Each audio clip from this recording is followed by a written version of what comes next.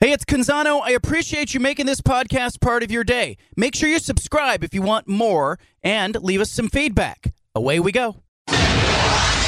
Initialize sequence. Welcome to The Baldcast, a production of John Canzano's Bald-Faced Truth.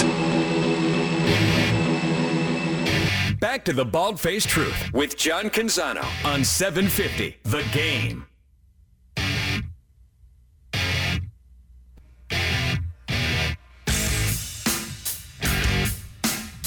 Well, I am in Arizona, in sunny Arizona. People here think it's cold. It's not. It's like 60 degrees. I'm at Desert Financial Arena on Arizona State's campus. I was here last night for UCLA, Arizona State. I'm going to stick around and watch Arizona State play USC tomorrow night here in this arena. And our next guest is a terrific broadcaster himself. But he's a young broadcaster. He's a college kid working at a college radio station. One of the best stations, if not the best station in the country, according to those who pay attention to such things. But Dominic Stern and his broadcast partner last night arrived at this very arena and were informed, hey, the FS1 broadcast crew isn't coming. So Doug Tamaro, the associate athletic director at Arizona State, did what a decent human being would do. He said, hey, Dominic and his partner have been here all the time. They go to shoot around. They're present. I'm going to reward them. And so he stuck them front and center on the court, toes on the court, in that seat that you always get to see on television. The student broadcasters were there. I wrote about it today, and Dominic Stern from Blaze Radio on the Arizona State campus is joining us now. How are you? I'm doing great, John. Thank you for having me on. You bet. When did you know? When did you find out you were going to be sitting in those prime seats? So we found out on Tuesday when Fox Sports basically reached out and told Doug that they wouldn't be there at the broadcast. And this is the second time this season that they've broadcasted remotely from Desert Financial Arena. The first time was actually in the Territorial Cup, and Ryan Sikora and Ben Paris got the broadcast from those same seats. Kevin Malater and I, my partner last night, we were thrilled. We found out on Tuesday, and that just added to the excitement for us to be broadcasting that massive game last night. I kept looking down at you guys because those seats are, you can see a lot more. You can hear the squeak of the sneakers. You can hear what's being said on the court. And of course, with Coach Bobby Hurley out there, you're hearing a lot of stuff. But give us what you get down there versus maybe what you get in your normal seat that is kind of at the top middle of the arena, a little bit further away.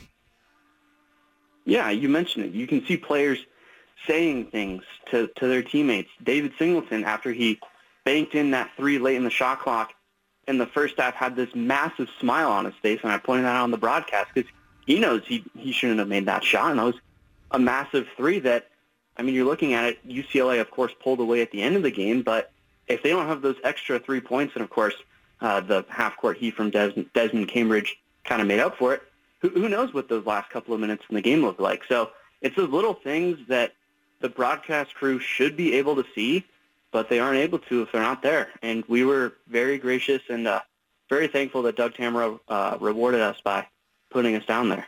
Yeah, look, I think it was a great opportunity for you guys. It makes me sad that FS1 is not doing big games in person. And you're telling me that Arizona State game, was a remote broadcast. Last night was a huge game, remote broadcast. I know you grew up in the San Diego area.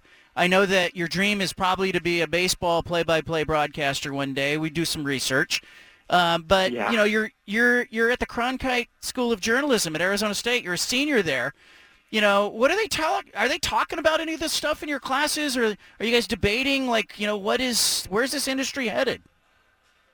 Yeah, we've talked about it in our inner circles there at Cronkite, and it is sad. They tell us to seek the truth and report it here at the Cronkite School, and it's kind of hard to be able to really seek the truth if you're not there. And they did their due diligences and the broadcasters, but there are details that are left out if you're not actually there. You have to be there, and we know there are details that we're missing even when we're up top in the media section where we normally are broadcasting our games. So the fact that Kevin and I were able to get down low and be courtside last night, it enhanced our broadcast. It really did. I love that you talked about kind of the smile on the kid's face when he banked the shot in, because there's no way that ball should have gone in, or he should not have been celebrating after it did. And then you're also down there, as you can hear, the officials as they come over to the scorer's table. There's just so many little things that I think if you're working on a monitor from your house or from a studio in L.A. that you're not going to pick up. Do you have other examples of things that you heard and saw last night on Press Row? Nothing that actually, you talked about it. Kenny Dillingham, he was there last night. He actually walked right behind our table, so we saw him there. We mentioned it on the broadcast. It was a big recruiting opportunity.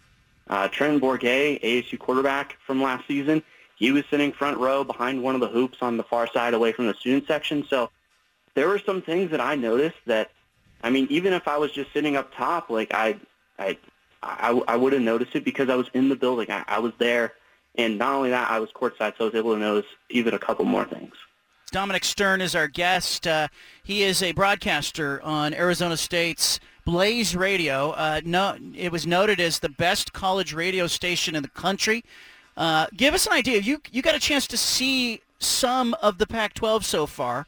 Is UCLA that far in front of everyone in your mind, Dominic, or are they vulnerable as well? They're at the end of the day, they're college players still. They're obviously really good college players, so they are the best team in the Pac-12. I think they've definitely separated themselves from Arizona State. We saw that last night when the game mattered most. Their players made plays. ASU's players did not, and we'll get to see them go up against Arizona on Saturday, who's probably the second best team. That's certainly what the analytics say and what all the polls have said, but They have that true point guard, Tiger Campbell, and they have that closer, Jaime Jaquez. They are legit. I actually had one of my friends ask me leading up to the game if I could pick a national champion today, who would it be? And I told him the Bruins, and they kind of validated that because two of its best players, Jalen Clark and Jaime Jaquez, were quite frankly bad offensively, and they were still able to come away in a ruckus atmosphere on the road with a 12-point victory.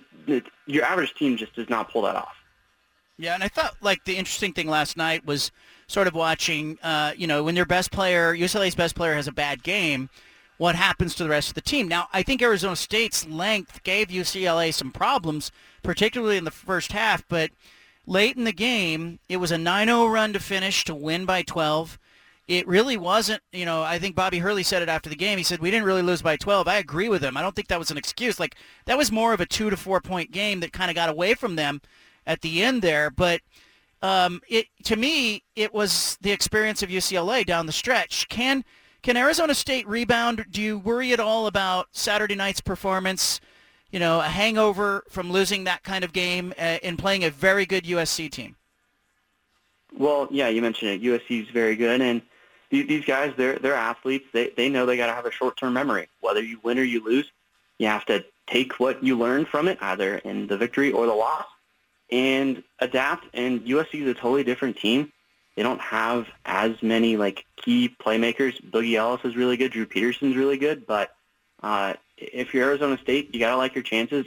You're not going to get as good of an atmosphere from your home crowd tomorrow night, but USC playing against an up-tempo team like Arizona, that's a tough team to then turn around 2 nights later and then play against another team that plays at a fast pace like the Sun Devils do. So I like ASU's chances tomorrow night against the Trojans. It's a big game for both teams because ASU, as good of a season as they've had, they're not a sure tournament team at this point. A win against USC is going to go a long way, currently a quad 2 win. But if you lose that game, there's not a whole lot of resume boosters left in the Pac-12. So it's a big game for both sides. And for USC, if you're trying to make a late tournament push or a late push to make the tournament at the end of this regular season, this is a crucial game on the road for them. Dominic, you got a chance to see Oregon 8 days ago. Arizona State wins that game by 17. Give me an idea of what you think is plaguing Oregon. Because this program under Dana Altman has been fantastic and consistent, and suddenly they're not. Yeah, they don't have as many playmakers as they've had in the past. And Folly Dante is a great player down low, and Will Richardson is a great guard, but they don't have as many playmakers, guys that can set up the plays like Peyton Pritchard Dylan Brooks, those guys in the past when those Oregon teams were at its best. And Dana Altman's one of the best coaches in the country, so you can't really count out the Oregon Ducks. And we actually sent one of our broadcasters, Payne Gallagher, up to Oregon to go call both those games at Oregon and at Oregon State. He raved about the experience up there. And I wouldn't count out the Ducks. They can get hot in the last month and a half and then go into Vegas with some steam. And the Pac-12's not that deep. I mean, if Oregon jumps into that top 4 seed, they only have to win 3 games in the Pac-12 tournament all of a sudden. They could be a tournament team. And we saw a couple years ago when they got in as that 12 seed, you don't want to face the Ducks in March. Yeah, I think that tournament's going to be wild. Dominic Stern is our guest, Blaze Radio, Arizona State student radio station. Look, early in my career, I got a chance to cover Bobby Knight as a beat reporter. It was a fantastic experience for me. I learned a lot. You're getting a chance to cover Bobby Hurley. I was in that post-game news conference last night. There's some tense moments. I hope you're aware of how much better he's going to make you, because it's not an easy beat, and he can be intense and direct. Yeah, Bobby, it's fun covering his teams because he's one of the sport's greatest players. I mean, he was a focal point of building up Duke's program, and he's very candid with us. Arizona State is very welcoming to its student media, as we've kind of discussed with Doug Tammerout. He's honest with us, but the coaches aren't afraid to hold us accountable if they think there's a bad question. So all of us at the student media, we truly appreciate Bobby Hurley. Yeah, I think one of the students last night asked him about hero ball. He didn't like that last night, late in the news conference. I appreciated that. So, look, so you're telling me that Blaze Radio, Arizona State student radio station, sent broadcasters up to the state of Oregon to cover the Arizona State trip to Oregon and Oregon State, but FS1 did not send a broadcaster to UCLA, Arizona State in person. I hadn't really thought of it like that, but yeah, we traveled for the entire football season. Our sports station director, Mallory Schnell, has done a great job. Other sports directors, assistant sports directors like myself, Kevin Malater, who was on the call with me last night, Ryan Sikora, Walker Smith, we're always communicating about ways that we can get opportunities for our broadcasters to do games. And it is sad to see that Fox Sports 1 maybe isn't as invested in getting as good of a product for its fans, because you guys were also talking about it before I hopped on here. There was a very clear delay in the broadcast when you were watching the game, and I went back because I like to listen to the professional broadcasters and what they say, and I can learn stuff from what they're saying if I like it, or what to not say if I don't like it. But you could very clearly tell there was a delay because they weren't there. Look, I appreciate your time, your expertise. I think seeing it through your eyes, Dominic, is fantastic.